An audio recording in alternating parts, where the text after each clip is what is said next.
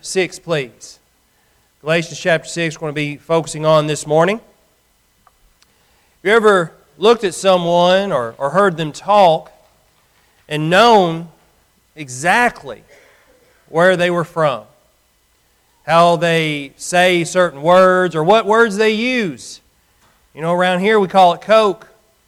It's called pop in other areas or soda perhaps.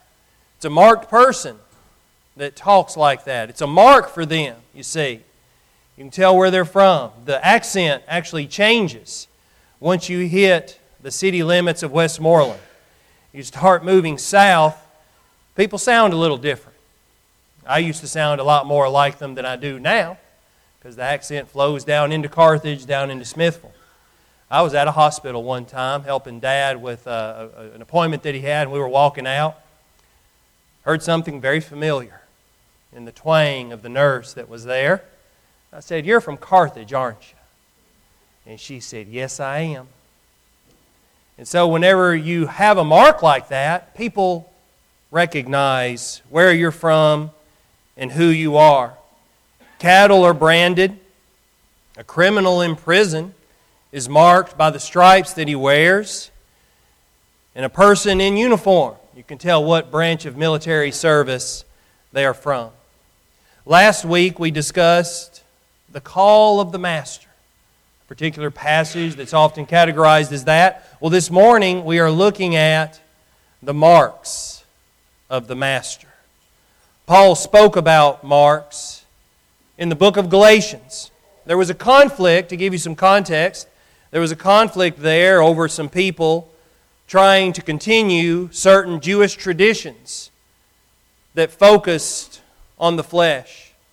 And these new Christians at the church of Galatia took pride in this fleshly characteristics. Galatians chapter 6 and verse 12 says this, "Those who desire to make a good showing in the flesh try to compel you to be circumcised, simply so that they will not be persecuted for the cross of Christ." You see, there were people who were Jews that wanted to continue to look like Jews. And then there were Christians, however, that they were trying, you got to do this, you got to have this mark. But Paul says no.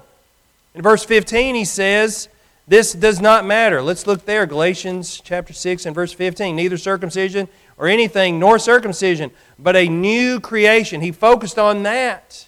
It was important then, and it is important today that you be a new creation. Not that you had some sort of physical mark on you. That's not important. Anybody could have that done, but what was important was that you were a new creation.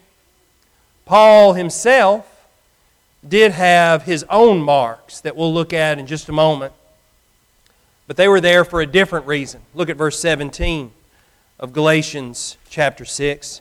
"From now on, let no one cause trouble for me, for I bear on my body the brand marks of Jesus." They were worried about the flesh. Paul says, no, you need to be a new creation. But you know what? I have the marks of the Master. And that's what you yourself need to be concerned about. Paul drew attention to these marks that he had received because he was a follower of Christ. The people were focusing on the wrong thing. Paul said, hang on a second. I bear on my body the marks of Jesus. What do you bear? That's what we're going to look at this morning. What do you bear in your life? Perhaps even on your body, but let's look at this, the setting of the context. What were Paul's marks? Galatians chapter 6 and verse 14.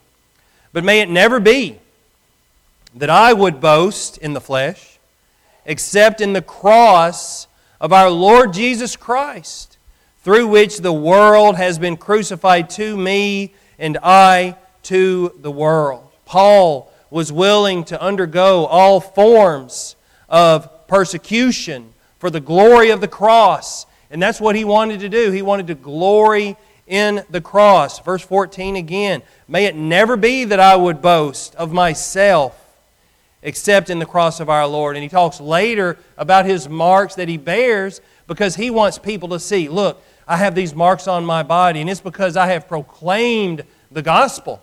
Not because I wanted to be honored by men. In fact, the very opposite. I have died to the world, and I have these marks because man hates Christ, because the world hates Him. Let's look at some of Paul's markings. 2 Corinthians chapter 11,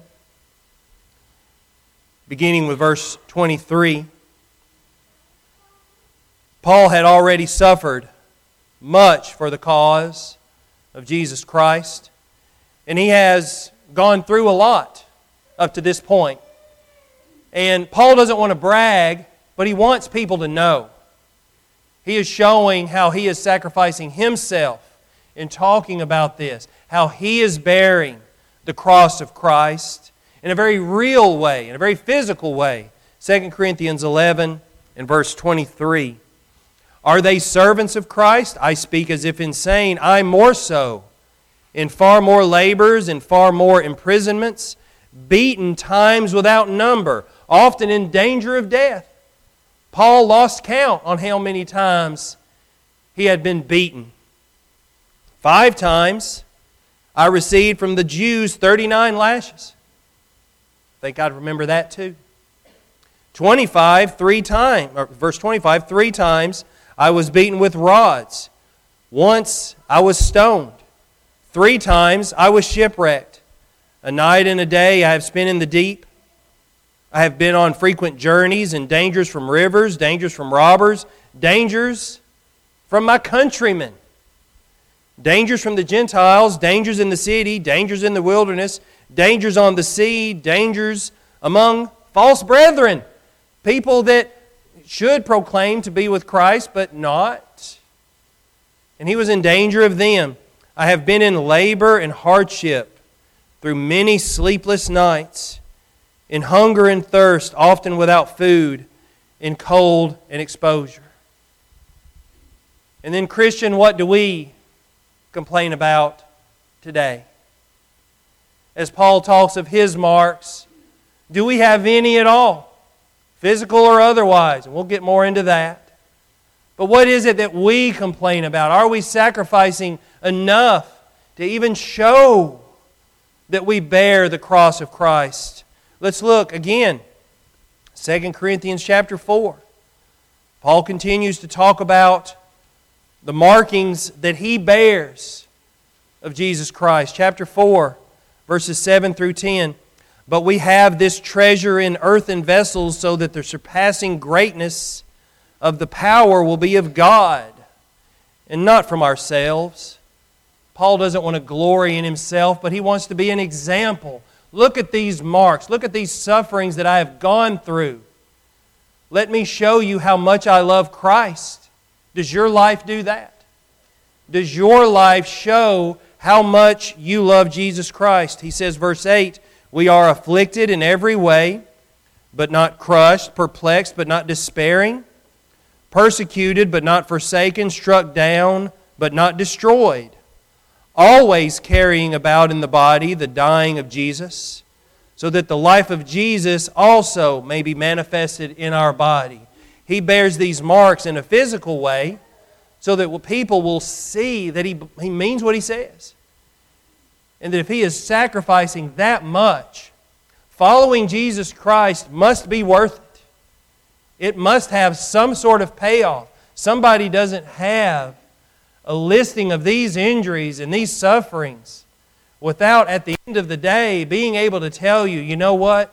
I'm going to continue to follow Christ.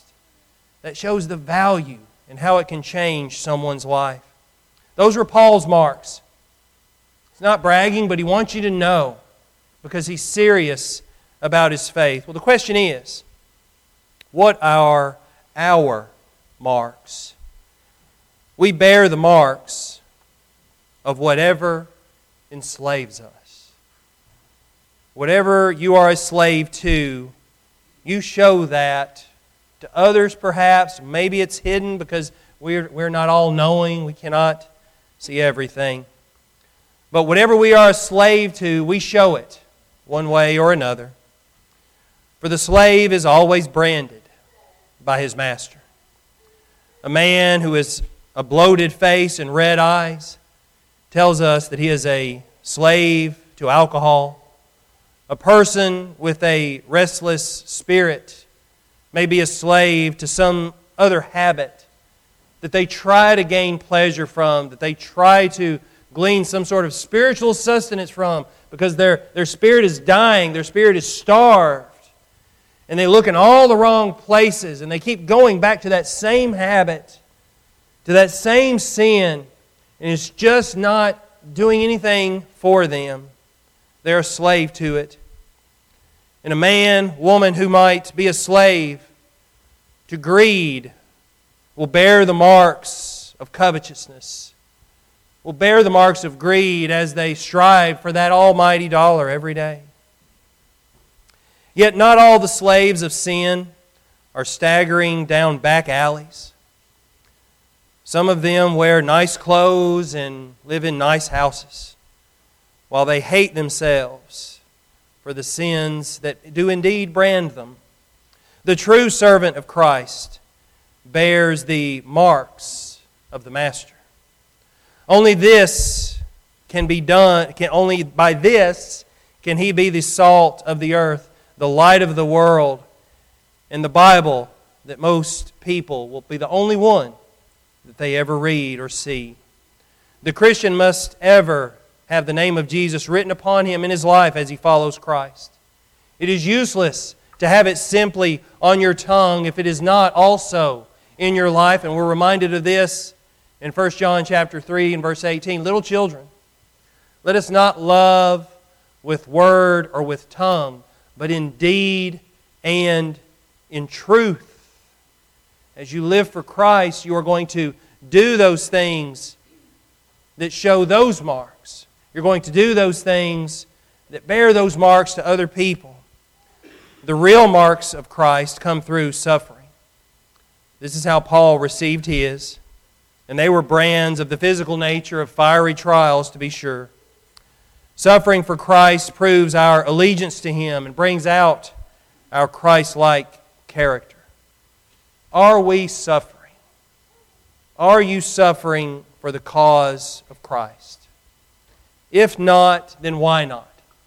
Very personal question. Are we afraid to share our faith? Are we afraid to engage in productive discussions? To start those discussions about what Scripture teaches about certain topics? Or do we back away? Are we too fearful to challenge error when we see it?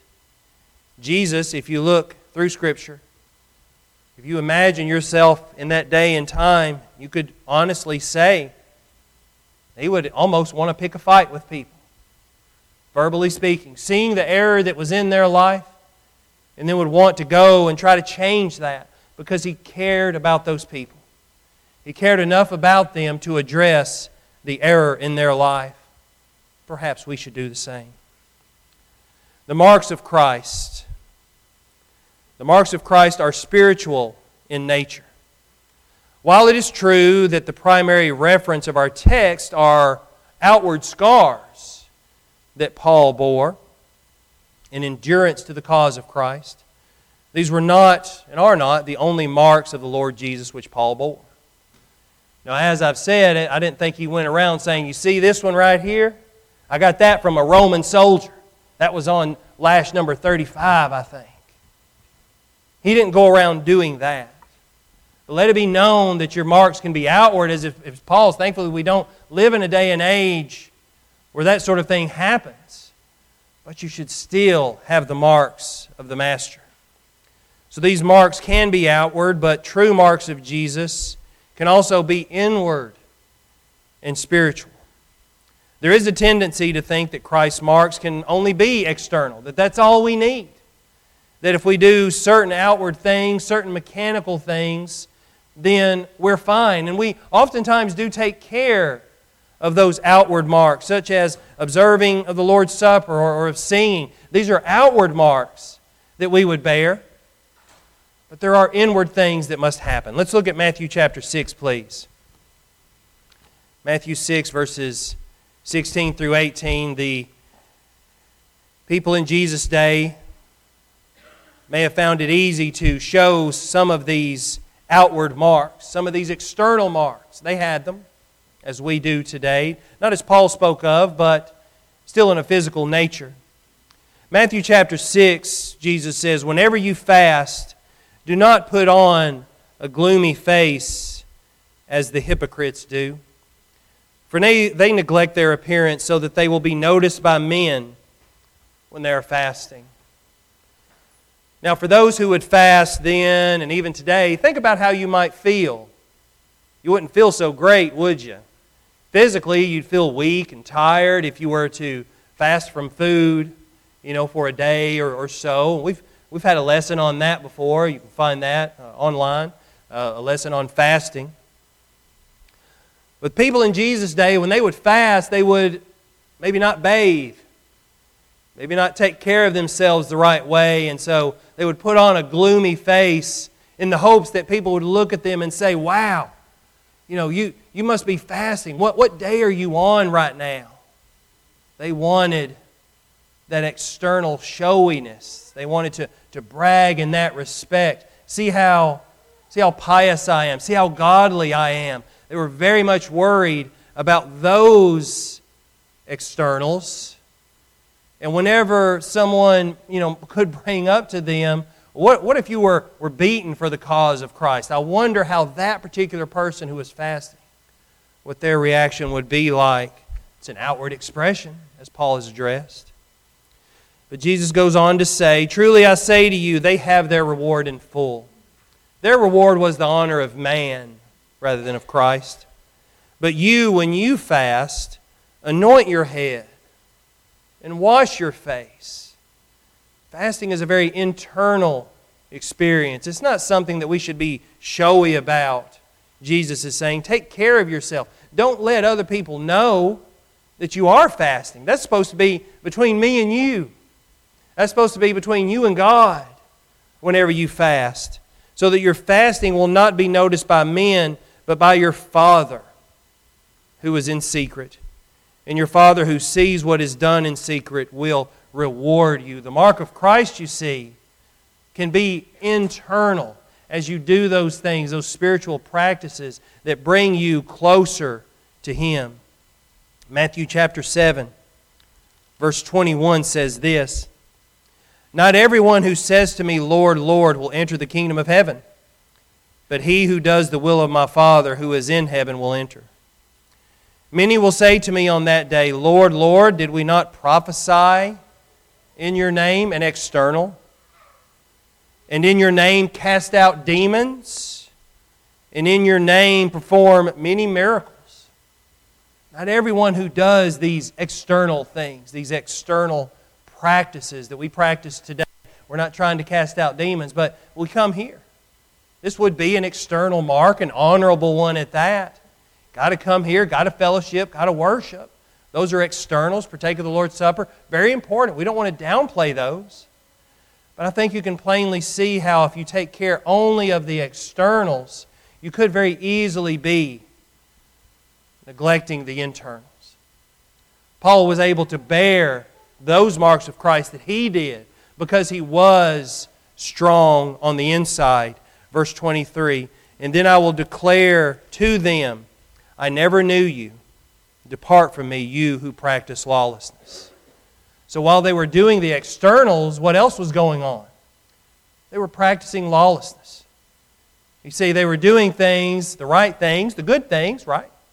They were doing the right things, the good things at the proper time, at the correct time, but in darkness. At other times, maybe when others weren't seeing, they were doing those things that actually took them away from God. So the marks on the outside weren't true. They weren't honorable. Verse 21, this was a verse that I've used a lot in studies, and you should, of course, as well. "Not everyone who says to me, 'Lord, Lord,' will enter the kingdom of God." Not everyone who professes to be a Christian will go to heaven, will be a part of that body. The marks of Christ, what are they then? The marks of Christ that we should consider this morning are certain features of character, such as obedience, Matthew chapter 12 and verse 50. For whoever does the will of my Father who is in heaven, he is my brother and sister and mother. We want to do the will of the Heavenly Father, and we do that by being obedient. We do that by spiritual practices. We do that by internal things, but it's got to be internal and it's got to be external as well. That's how that obedience works, you see. You've got to be obedient on both sides of that aisle. Another mark of Jesus is love. John 13, 34 and 35 tells us to love one another. When you are a loving person, a helpful person, a caring person, especially in this day and age, people will recognize that and they will understand that you are a loving person. That is a mark of Jesus Christ. Another mark is sacrifice. Luke chapter 9 and verse 23. Deny yourself and take up your cross daily is that good verse. So the question is, do we have these marks that single us out as true disciples of Jesus? And that's your question for this morning. Do you bear the marks of Jesus? Do we bear the marks of Jesus? For today, too many people want to make Christianity popular, agreeable, and convenient. I want it to be popular. I want more people to come to Christ every single day. But a lot of people want it to be popular, and they do things and change things that also make it agreeable, that also make it convenient. We don't like waiting on things, and unfortunately that practice has bled into our spiritual life. Too many churches, I use that in a broad sense, they want to simply look at themselves and they want to make it be about good customer service, which is important in the business world, but it is not always important, of course, in the spiritual world. There are things that we can learn, lots of business practices that could be very applicable to church work. There is definitely a limit to that. Because no business says, make sure the customer, the people that you're trying to reach, make sure they hate you. But our business manager did just that. He said that the world's going to hate you. And while we could look at some facets of good customer service within the church, and I'm serious, there's a lot of things that can be considered there. There's one thing that also must be considered. Does the world hate us? For if the world hates you, Jesus said, you know that it has hated me before it hated you. If you were of the world would love its own. The world loves those who agree with them.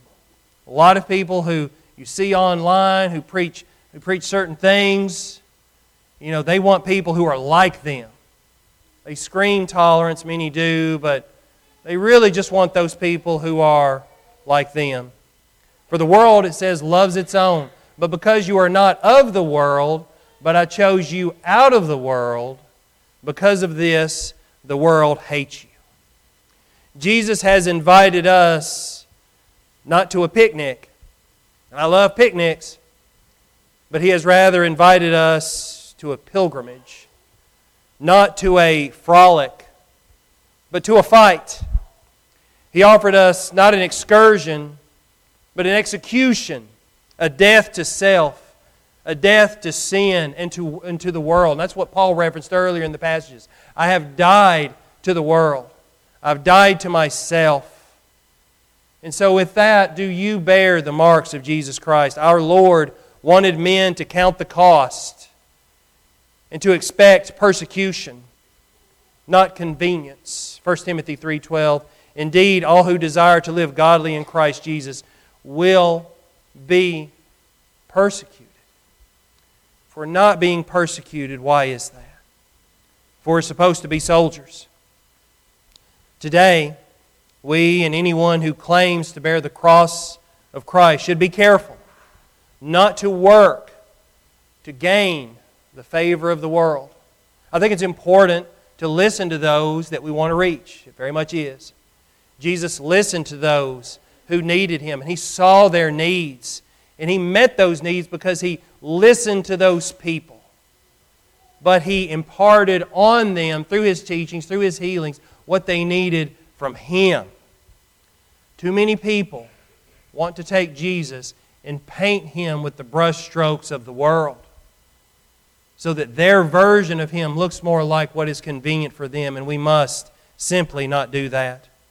Many seem to try to see how much like this world we can become instead of how little. Christians are a foreign influence and a minority group in a heathen world. We should be that every day. For if the church is not stirring up trouble with the world and suffering, then it needs to make a close examination of its very life and teaching. For we are the salt of the earth. And what does salt do? Well, salt irritates. And we are the light of the world. And what does light do? Light exposes. Do not participate, Ephesians 5, in the unfruitful deeds of darkness, but instead even expose them. We must be about that. If there's something in your life, something going on somewhere, and you can make a positive change, you've got to be that salt. It's more than just putting it on your burger, you know. You've got to be that salt that irritates. You've got to be that light that exposes sin that is there. Because if you're ready to accept something, also be ready to approve it. That's how the world works. Let's just get along. Let's just get along. Let's just keep on getting along. Before you know it, you're being asked to approve of something that you know long ago you should have said no to. You should have fought against. You should have put back on. So do not compromise the very principles that Christ died for. And if you're at peace with the world, then maybe you have done that very thing. That you've made peace with the world and you've put down your sword and your shield and you're just like, all right, I'm done. I'm done fighting. And at that point, sin can really start creeping in your life and work its way into your heart, work its way into your mind and into your family. And before you know it, you forget about the stories in Scripture. You forget about the principles that you should follow and those things that you should heed every day of your life that bring you joy, that can do that. If you're not living for Christ this morning, if you've sold out to the world, stop doing that today and start bearing the marks of Christ, that of obedience, that of love, and that of sacrifice. If you're not a Christian, come forward this morning and let us baptize you so that you might be added to the body of Christ. Or talk to me later if you'd like to study more about that. If you are a Christian, though, if you have been baptized and if you need prayers, please come forward now as we stand and sing to encourage you.